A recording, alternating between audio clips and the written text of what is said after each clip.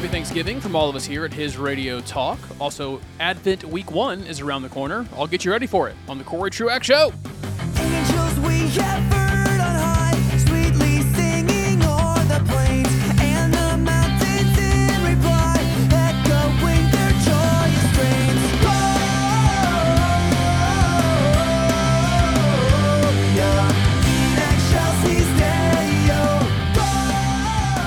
I have made it a habit over the years on this show to encourage you to practice the Christian calendar, to plan for some way in your own household, as I plan on doing now that I actually have a household, to celebrate, to recognize in the coming year when we come up on Epiphany in the new year, and when we come to Pentecost, and to make sure that we're practicing distinctly the calendar that the church has set out for centuries.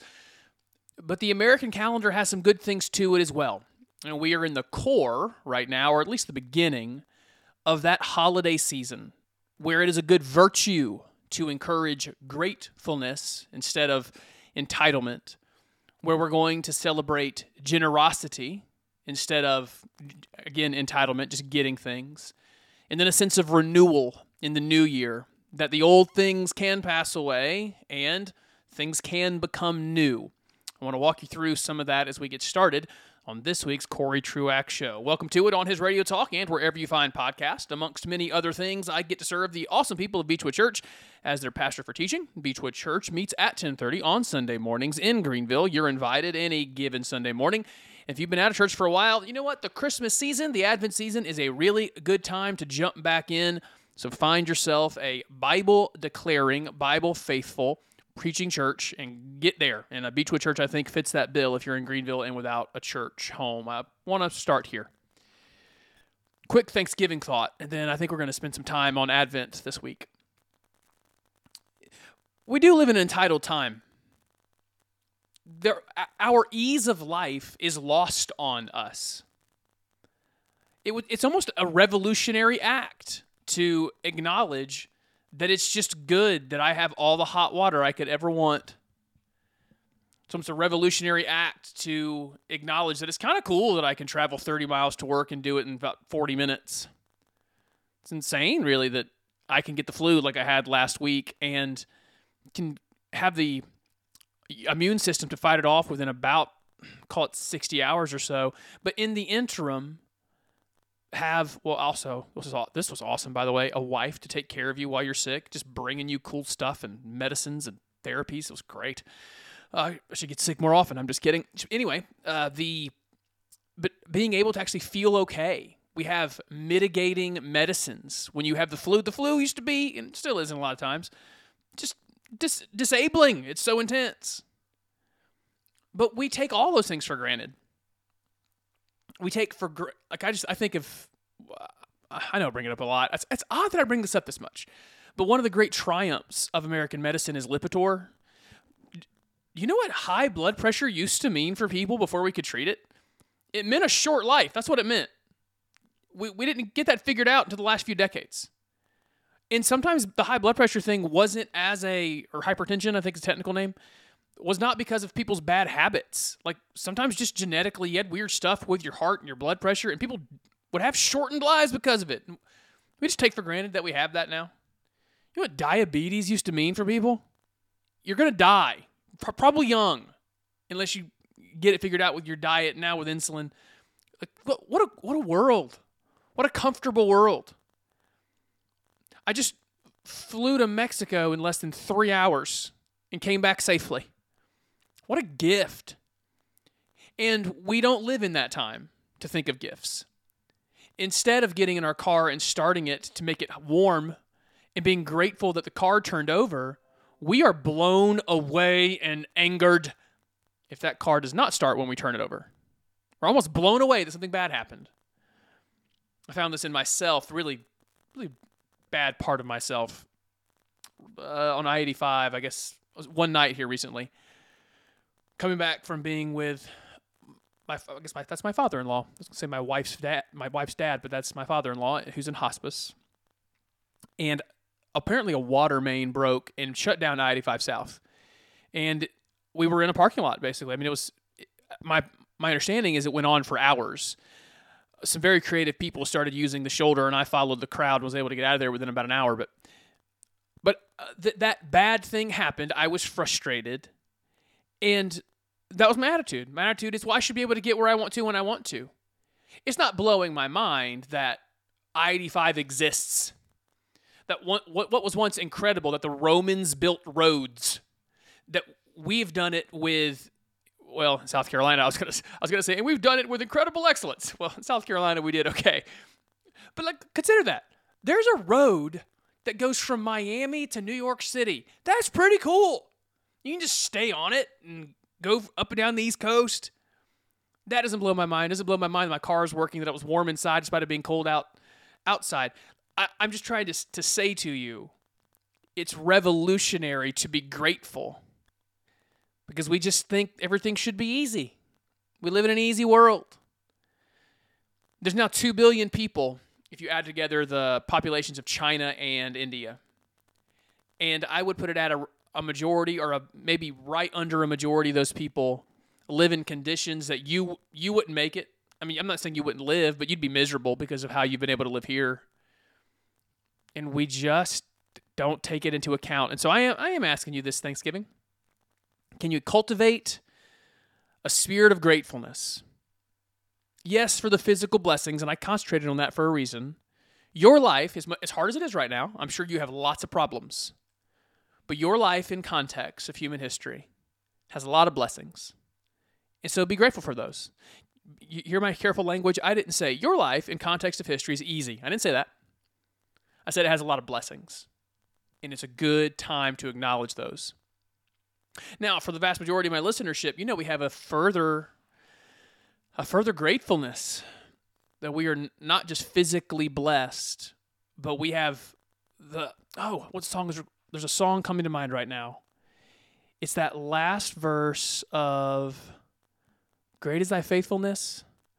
That goes summer, winter. No, not that's verse 2. Last verse is pardon. Oh, it's a list. Here's this list. Pardon for sin, a peace that endureth, your own presence to cheer and to guide, strength for today, and bright hope for tomorrow. These are blessings all mine, with 10,000 beside. Yeah, we're physically blessed. But a pardon for sin, peace, God's own presence, strength and hope. We are deeply blessed. Couldn't ask for more. I'm a subscriber to the New York Times. I know I give them money every month, but they have an incredible amount of content. I find a lot of it helpful. And I was kind of blown away that showed up in my inbox on a day here recently. It was this week. The title was Living a Thankful Life. Actually, you know what? Why would I try to do this from memory when I think I have it in my email box right here? Here we go. The title of it was How to Give Thanks in a Screwed Up World. And I was like, oh, okay. Look at the secularists trying to have some religion, because that's something we would say. Yes, the world is all messed up, and how do you cultivate a spirit of thankfulness even in a messed up world? And this woman, what a miserable, miserable woman. She was talking about living in Nashville. It was, it's late October. She's out in her garden. There's still butterflies, and some of her flowers are still popping with color because the temperatures are still in the upper 70s here in Nashville. And then it occurred to me, it's only this intemperate because the ice caps are melting and doom is coming. And then she talks about being around with friends outside. She's having this moment of gratefulness, and then it just occurs to her that on in the background there are forces conspiring against democracy. Oh, man, you're miserable.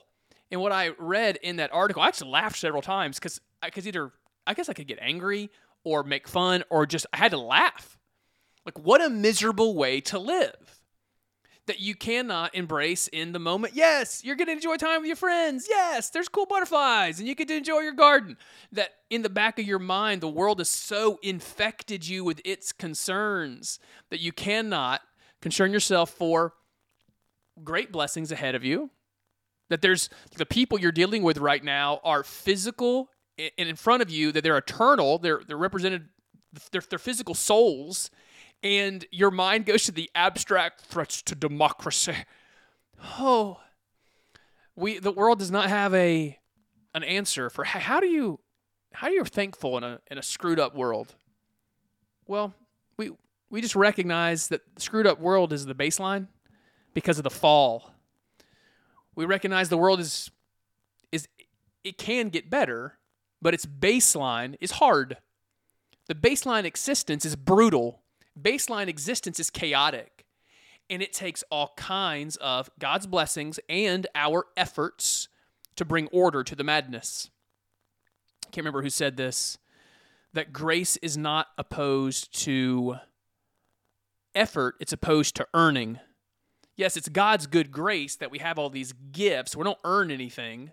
It's just God's goodness. But it's not opposed to our effort, that we put effort into cultivating his good gifts, and then we're grateful for the fruit of our labor. I think I want to stop there for segment one. We're going to come back and do Advent. But just thankfulness. Yes, for our physical blessings. Also, for those spiritual blessings. We live in this entitled age where folks tend to think they deserve every good thing. But we can be the people that recognize all good gifts are from the Father of lights. You know, I said I was finished, but that old quote just occurred to me. I think this is Chesterton, who said, "There's no more lonely moment for the atheist than when they're really grateful for something and have no one to thank." When they're just in a moment, like I've had lately, where you just realize, I'm so grateful for my wife. What a great gift. And you don't have anyone to thank. I know I do. Thank you, Lord, for that good gift. I know there are times I have seen my nephews act in a certain way, or Kobe, my youngest, sent me a paper to edit for him, and his growth as a communicator in college is extraordinary. I'm not, buddy, if you listen to this, I'm not saying you were a bad writer, but the improvement has been incredible in 1 year. And I just had this moment of gratefulness, and how lonely a moment it is to not know who to thank. But I had that moment to thank. I could go on and on with these examples. There's a world out there trying to cultivate gratefulness, and they don't even know who gave them good gifts. We have this wonderful advantage to look at our families, our physical blessings, our spiritual renewal, redemption, guaranteed sanctification, and glorification in the end. We know exactly who to thank. So take an opportunity to do that. Let's make it a practice. Let's make it a discipline. That we're the people that walk around grateful, knowing that all good things come from the Father above. When we come back, Advent is upon us. Let's get ready to practice it ourselves and lead our families in it. We'll do that and more when you come back for the rest of the Corey Truax Show on his Radio Talk and wherever you find podcasts.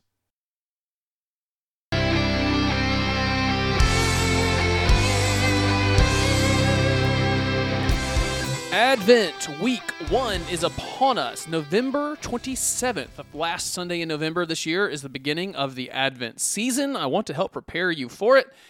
If you've been a listener to the show for a while, you are familiar with it. If you grew up like me, you are not familiar with it.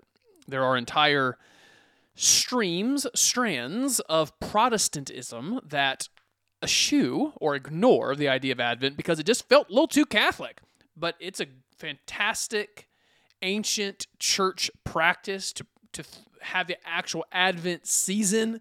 Christmas is obviously the big day of the Advent season, but we spend the entire 4 weeks dwelling on the meaning of the incarnation. God became flesh. I'll get you moving with some preparation on that in just a moment. Welcome back to the Corey Truax Show on his Radio Talk and wherever you find podcasts. You can find me on Facebook, Twitter, or Instagram. Look for me, Corey Truax. You will find me there. You can also reach the show at CoreyTruaxShow@gmail.com, CoreyTruaxShow@gmail.com. To Henry, to Mindy, and to Paul. There's also I know, Mark. to all the emails, I'm coming to those. Not this episode, I don't think, but there's a lot I want to get to there. And sorry I have not responded. It's been insane. It's been insane. Actually, 2022 has been for me. Just a lot going on. But thank you for those emails. And if you have thoughts for the show, you can send them in as well. I'm going to get to those on an upcoming episode. I want to start here on Advent season week 1. It's probably my favorite week. The theme of Advent week 1 is hope. That's a Corey Truax quality, a Corey Truax. Let's go with feature, if there ever was one. It's almost obnoxious to people closest to me. Like you can tell me any given scenario, and I'm going to go, well, here's 5 ways that can work out really well. There's always a bright side to whatever is going on. I'm not Pollyanna. I mean, I'll embrace reality. Sometimes I'm the guy that will have to say, hey, the thing that you think is going to work out is not going to. This is now, you now have choices between bad and other bad, so choose a bad thing. And even that in my disposition is, okay, well, that's the world. The world has hard things. That's what we do, and we operate in it, and we just know that better days will come even when we're in bad stuff. For some of you, you very much identify with Eeyore from Winnie the Pooh, and you're just not a hope person. Well, this is the season of hope, that great line from O Holy Night, a thrill of hope. So here's where I want to start on that. I think it's hard to value the hope of the season, the value of the Advent season, without really understanding the darkness into which the light burst. That's one of the ways in which this season is represented in a physical way. In dark rooms, we light candles. The star in the dark sky gives forth its light. Up on that hill, on a dark hill, those shepherds have exploded upon them this dazzling light as angels come to announce Jesus' birth. One of the symbols of this season is light bursting forth into darkness. It was a time of intertestamental darkness. Malachi had gone off the scene hundreds of years before. God's people had not heard from a prophet of "Thus saith the Lord" caliber in centuries, and then no longer a word off the tongue of a prophet, but boom, the word became flesh. The loudest and most clear articulation of God was made. But it's important to understand the darkness, to fully appreciate the light. I think of it in a couple ways. It's good that it comes up in so many of our hymns and Christmas songs. That I just quoted the thrill of hope in O Holy Night. That next line is, a weary world rejoices. But don't just run to hope and rejoices.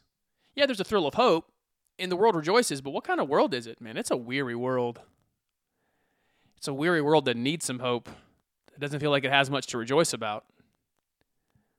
I think of maybe my favorite week 1 song for Advent, O come, Emmanuel. Yeah, we want God's presence. We want him with us, but who's calling? O come, Emmanuel. We are captive Israel. So it's a question for you. Do you feel weary by this world? Do you feel captive in it? I mean, even if you don't feel captive in it, because I wouldn't want you to feel that way, do you feel exiled in it?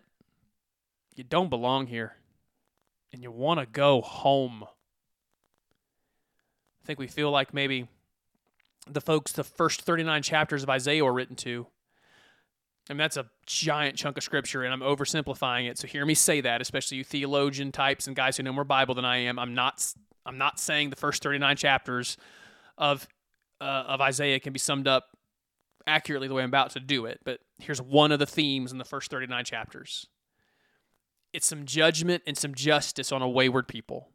It's Isaiah handing out some words from the Lord on a wayward Israel.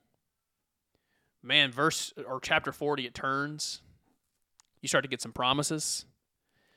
You start to get some word of one who's coming, a Messiah, who's going to brighten that darkness and cure the rottenness. And you get lots of great promises from Isaiah after chapter 40. We have to, we do need to feel it. The world is dark. The world is rotten. It is weary. And we are exiled in it. You can feel that in whatever way you need to at the moment. For some of you, it's more abstract. So you look out at the world in its darkened, demented sexual ethic. How we treat children in that world. How we treat the unborn in this world. Some of you can think of it as more outside of here and how there's just ethnic strife around the world and in our country. There's chaos in a lot of ways, just a really crazy world, and you're weary of it. You feel exiled in it. For some of you, it is much more personal. There's a relationship that you want reconciled, and it's not. There's a real distance between you and that person. You are about to lose a family member to some health issue, or you just did. And this world feels broken. Because it is. But whether you feel it way outside of you or it's very personal right now, it actually is important to just feel the darkness so that the light can more properly be contrasted. Yeah, the weary world rejoices. Yes, O come, Emmanuel. But you're coming to a weary and captive people. Makes me think of Romans 5. This is not off the top of my head, by the way. I did prepare this part. Romans 5 is obviously not thought of as an Advent or a Christmas text, but this idea of hope in a dark time, let me take you there. Verse 1. Therefore, since we have been justified by faith, well, that's good news. In all of our weariness and our captivity and the brokenness, the rottenness, the darkness, chosen by God, chosen to reconcile, but we're justified by faith. Continuing, we have peace with God. Well, that's good news. I may have some problems here on this earth, but that big cosmic one, my lack of peace with God, I have it. Well, how Paul, how do I have it? Well, he writes right next to that, we have peace with God through our Lord Jesus Christ. Remind me who we're celebrating this Advent season? The Incarnation, where I did not have peace with God, and I would not have had peace with God except for sacrifices and rituals and priests and temples and offerings. I would not have had peace with God. I would not have had his imminent presence, but this season gives me my solution. I now have peace with God through our Lord Jesus Christ. Verse 2, through him we have also obtained access by faith into this grace in which we stand. And we rejoice in hope. And I'm going to say it again. We rejoice in what? In hope. Hope of what? Of the glory of God. This is one of the great parts that Isaiah 40 chapter. After a lot of darkness and judgment is pronounced, what is held up most prominently in Isaiah 40 is the majesty of God, the kingship of God. Well, how can I have hope in all of this judgment? How can I have hope in this weary, captive, rotten darkness? How can I? Well, the glory of God outshines it. His majesty is so much better. The darkness has no competition. The darkness knows him not. The darkness can't hold back light. Light fills it up. You don't hit the switch in a dark room and the darkness actually tries to hold on. It has no hope. We're the ones with hope. Verse 3. Not only do we have hope and rejoicing in the glory of God, not only that, but we rejoice in our sufferings. Pause there. That's revolutionary. How do you even do that? in that broken relationship, in that sickness, in that financial stress, in that wayward child, in that loneliness. How can we rejoice in that suffering? It's not, and for the world around us. I mean, I read to you well, I didn't read to you, but I summarized that op-ed from that New York Times writer who just couldn't find it in herself to be thankful because all the troubles of the world. But we can. We can rejoice in our suffering. Well, how? Well, here's the next part of the verse. Knowing that suffering produces endurance, and endurance produces character, and character produces, here we go again, hope. Suffering, in the end, produces hope. Some of us really need that from time to time. We're so self-sufficient. Talking about me. We're so self-sufficient. We so have control of it all. Sometimes we need some suffering to knock us down, to turn our eyes not horizontal, and also not turn our eyes internal to our own resources, to our own cleverness, to our own striving and our own planning, and just get knocked on our back to say, Lord, I need you. I needed you the whole time. I wasn't acknowledging you, but I've needed you this entire time, and now I have nothing but hope in you because I can't hope in myself. I've embarrassed myself. I've failed totally. I need you. This suffering produces hope in that our God will not abandon us.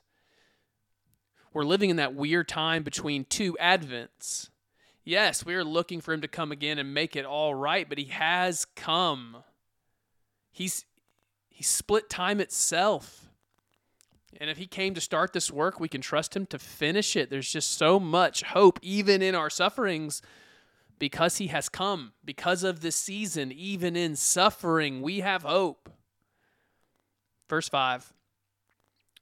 And hope does not put us to shame, because God's love has been poured into our hearts through the Holy Spirit who has been given to us. I think that last part, the Holy Spirit who has been given to us, that's your answer to how can I rejoice in my suffering? How can I rejoice in between these two Advents? How can I have hope? The Holy Spirit in you, and the spiritual disciplines that come along with that.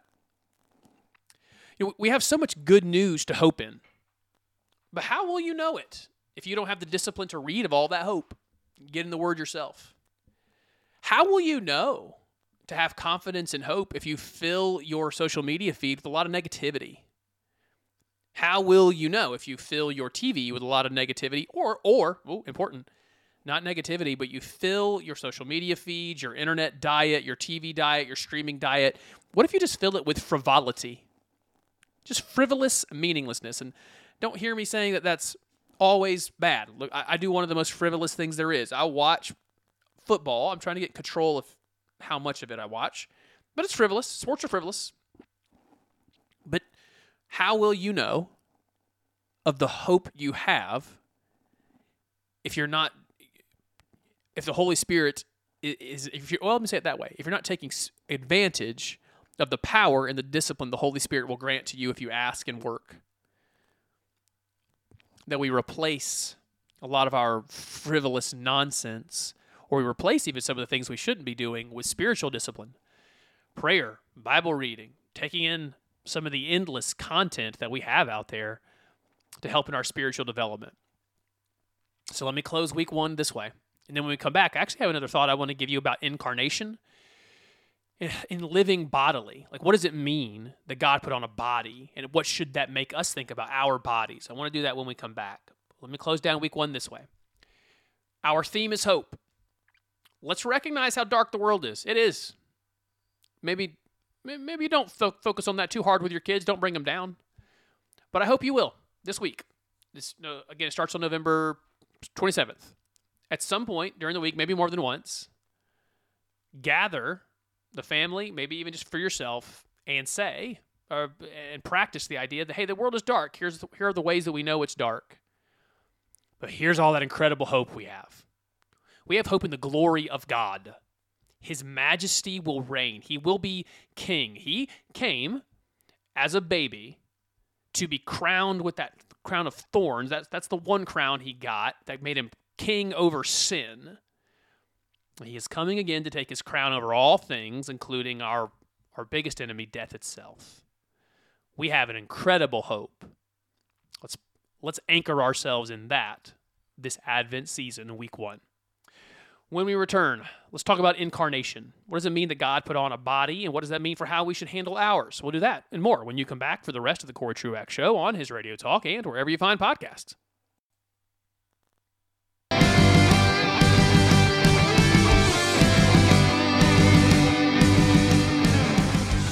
I choose my own bumper music to come in and out of segments. And yes, I do think Little Drummer Boy is possibly the worst Christmas song, but that guitar version right there, I just had to play it. Welcome back to the Corey Truax Show on his Radio Talk and wherever you listen to podcasts. As I often encourage you to do, find me on Facebook, Twitter, or Instagram. Look for me, Corey Truax. You'll find me there.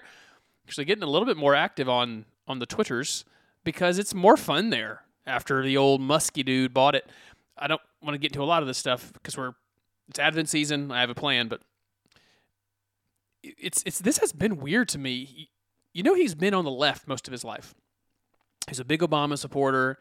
Heck, the guy has as part of his main goal is a lot of the global warming stuff. He's trying to solve environmentalism. That's why he wants to make electric cars. Like the left has gotten so crazy that he's been pushed to make himself look middle to right, and it's driving them crazy that he owns Twitter. But Twitter's become a little bit more of a fun place. So find me over there. You can also email the show at CoreyTruaxShow@gmail.com. I also just made the decision that this show is going to take a weird twist at the end. I just remembered something I saw in my email box. And the tone of today has been reflective, contemplative. It's all about the holiday season, but here's a teaser. It's going to get a little bit more visceral by the end here, but let me do one more contemplative, meaningful thing. One of the main themes of the season is we're celebrating the incarnation, the doctrine of the incarnation. We get this from lots of places, but I think that's in John 1, that he put on flesh and he dwelt among us, glory of the only begotten of the Father. And it's a good question. It's a deep question. It's a complicated question. Why did God need to put on a body? And there's some fundamental reasons. Through one man's flesh, Adam, sin entered the world. Through another man, God-man's flesh, sin would be conquered. Flesh for flesh. We needed a second Adam. But there was, while we could get into some really deep theological discussions, I listened to a sermon this week about the implications of flesh. That God putting on flesh should tell us something about his value for what we do. Not just how we take care of our bodies, but his value for the fleshly world. There's been an unhealthy dualism in the last several centuries in Western thought about our bodies and our spirit. That what we do in the body might be less consequential to the spirit. That ultimately what goes on forever is this ethereal world, but this physical one somehow just comes to an end, but that's not what the scriptures teach. Our eternity is quite physical. Our eternity looks a lot more like what your imagination comes up with when you imagine an Adam and Eve in a garden. There are smells and fruits and trees and sensations and soil in which to place your hand. There's streams to have your feet splash in. That is what our eternity is like. And so for God, in his sovereignty and wisdom, to place a body on himself, to step down from glory, to put on flesh, that tells us something about how deeply meaningful the physical world is. I think one of the themes that comes up at Beechwood in our lead pastor Doug's preaching is he'll say it this way: what you do matters. And that sounds elementary, but it's actually quite profound. The things you do in this life, how you talk and treat others, decisions you make, they matter. not just to others and not just to the society around you. Yes, all that matters. It matters to the God of the universe who put you where he put you. The way I heard it in that sermon was this: the what, when, and where of your life matter. The job you have, where you go every day to make your living, it's not random. God placed you there. He placed you there to work hard, to be honest, to represent him as an ambassador in that place. I was, again, in that sermon, it was a Mark Dever sermon, by the way. The same way that you have ambassadors to countries, you become the ambassador for the United States to fill in the blank. You now represent that country. You represent your country to that place. And then I'm just coming up with a random one here. If you're a Christian who works at Arby's, you are now the ambassador of the kingdom of God to Arby's. You are now the ambassador from the kingdom of God to your workplace. You have been deputized. You're the ambassador. So serve and work and talk in a way that shows the importance of your office. You represent the kingdom of God to where you work. God didn't place you there randomly. So your backbiting or gossiping or undermining or bad talking others, you are these things matter because you are representing the kingdom of God to your workplace. The what of where you live, where you have been incarnated, your incarnation. Now, hold on. Don't hear me say that you are a divine being that's been incarnated. You're not. But your fleshliness, where your flesh is not an accident. God put you where he put you for a reason. If you don't work, you're in college, you have social settings, you're a coach, you're a teacher of some volunteer group, and you're around people with regularity. Those aren't accidents. God has ordained you to be around those people in those settings, in those classrooms, on that campus. You are an ambassador from the kingdom of God to wherever it is God has placed you. The what of and the where of where you live physically in your carnation, your physicality, it matters. It's sovereignly determined. When you live matters. When you do what you do matters. Apparently, whoever I'm talking to right now, God decided that where you live is where you need to be living, where you're working in 2022, going into 2023. You have a sovereign purpose where you are. There's a providence to the what, when, and where of your life. You belong on the street you live in. It's actually kind of feeling heavy for me right now. I'm upstairs in my house in Easley. I now record looking out at my street. I'm looking out on Dayton Street in Easley.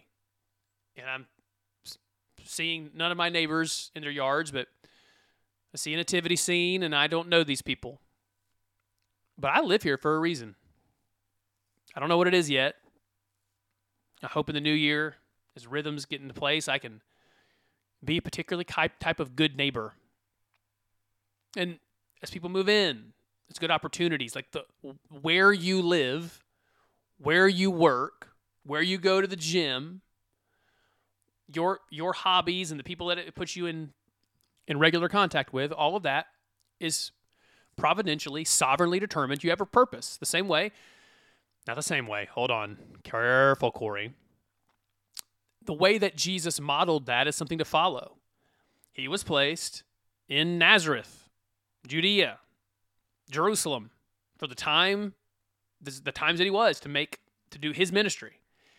And you have your lesser ministry, whoever you are, not if you just work for a church. You have some sovereign place you're supposed to be. Apparently what we do in the flesh matters, as God used God in the flesh to do his most prominent, his most important work.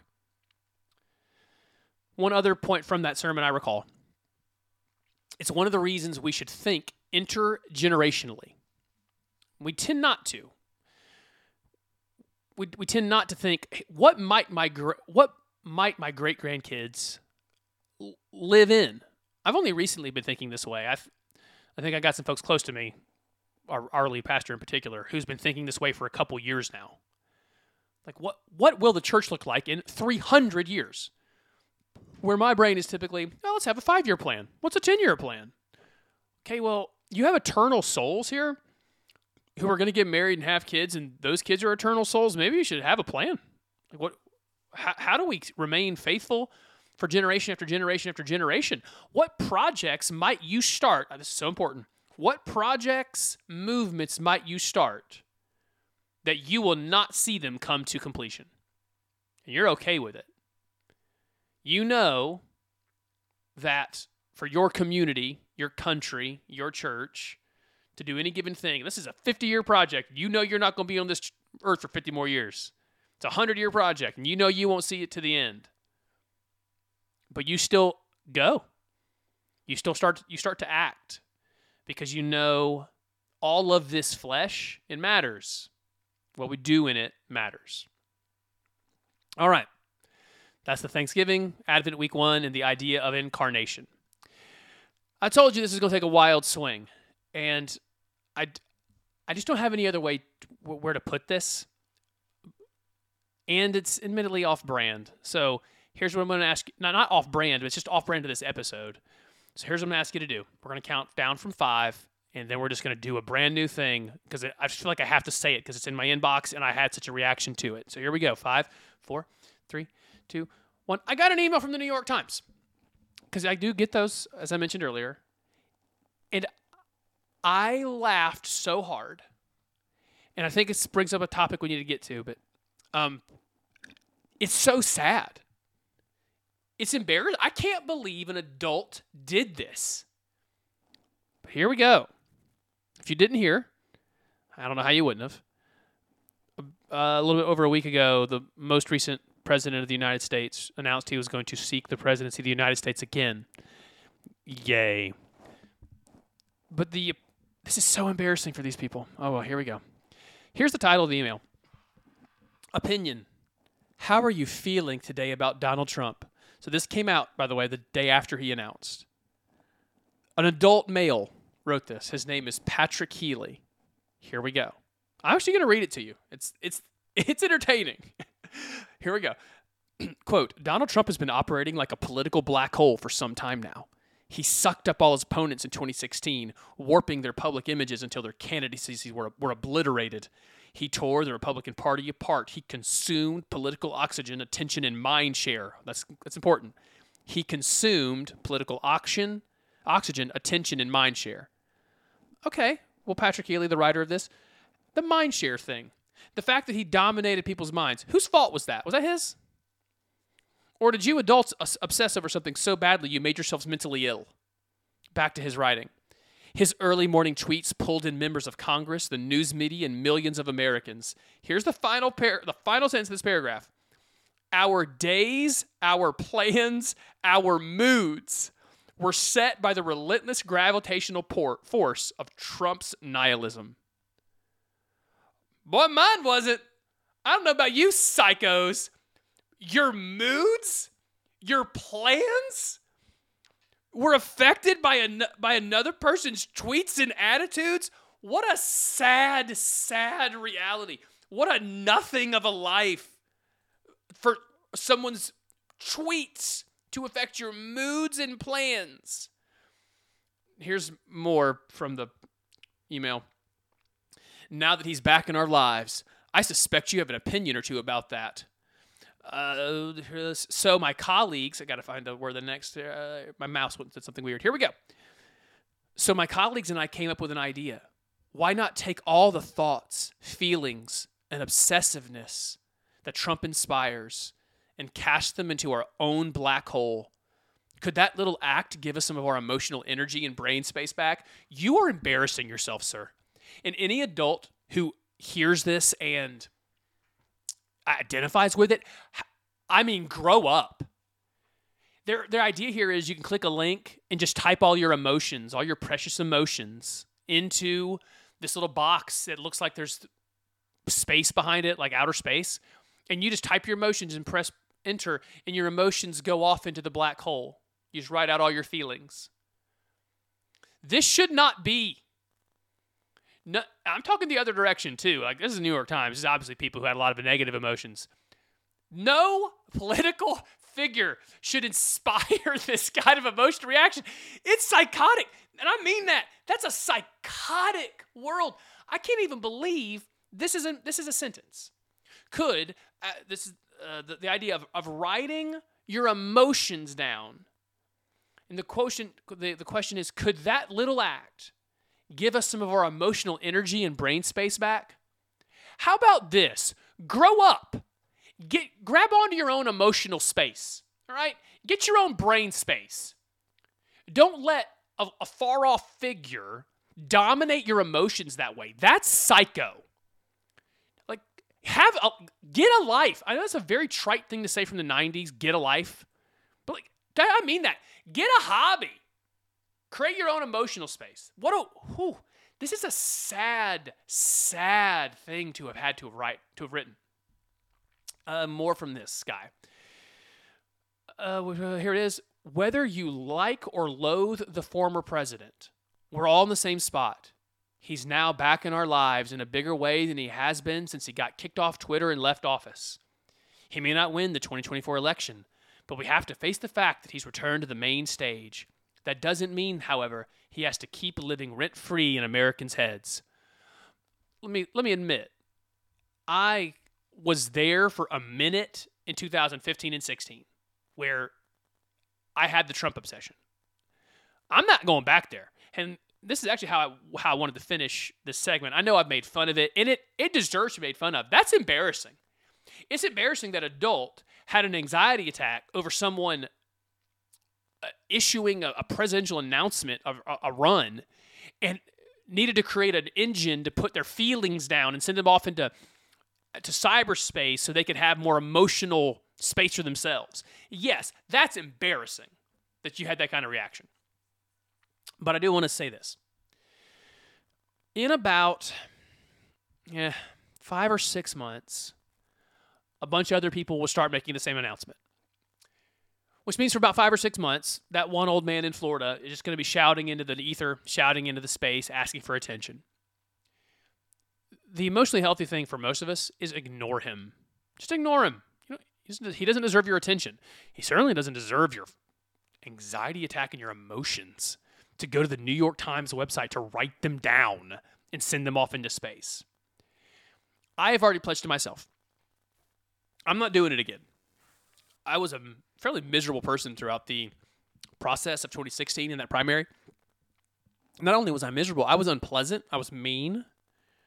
I think it was really the final method the Lord used to kill the idol in my heart that was the United States of America.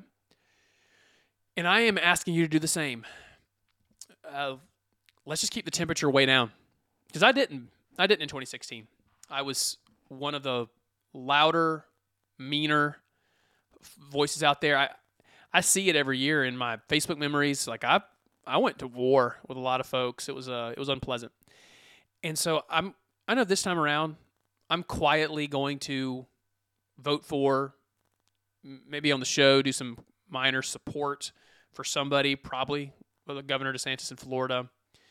Unless something else pops up, there's a better option. But I just want to toss it out there. Over the coming months, Governor DeSantis, Nikki Haley, Greg Abbott, other people are going to start announcing, and there will start to be little online wars. And last time, I think a lot of us got dragged into it. So I'm just asking you now here at the beginning, before it all starts, don't be like the people from the New York Times here who had such an emotional reaction that they built an engine for people to write their emotions down and send them into cyberspace. I was never that quite intense, but don't even let it get started. Free your heart from this process. Free your emotions from this process. And may we all grow up enough to never let a politician be so emotionally affecting that we have the kind of reaction that New York Times writer did.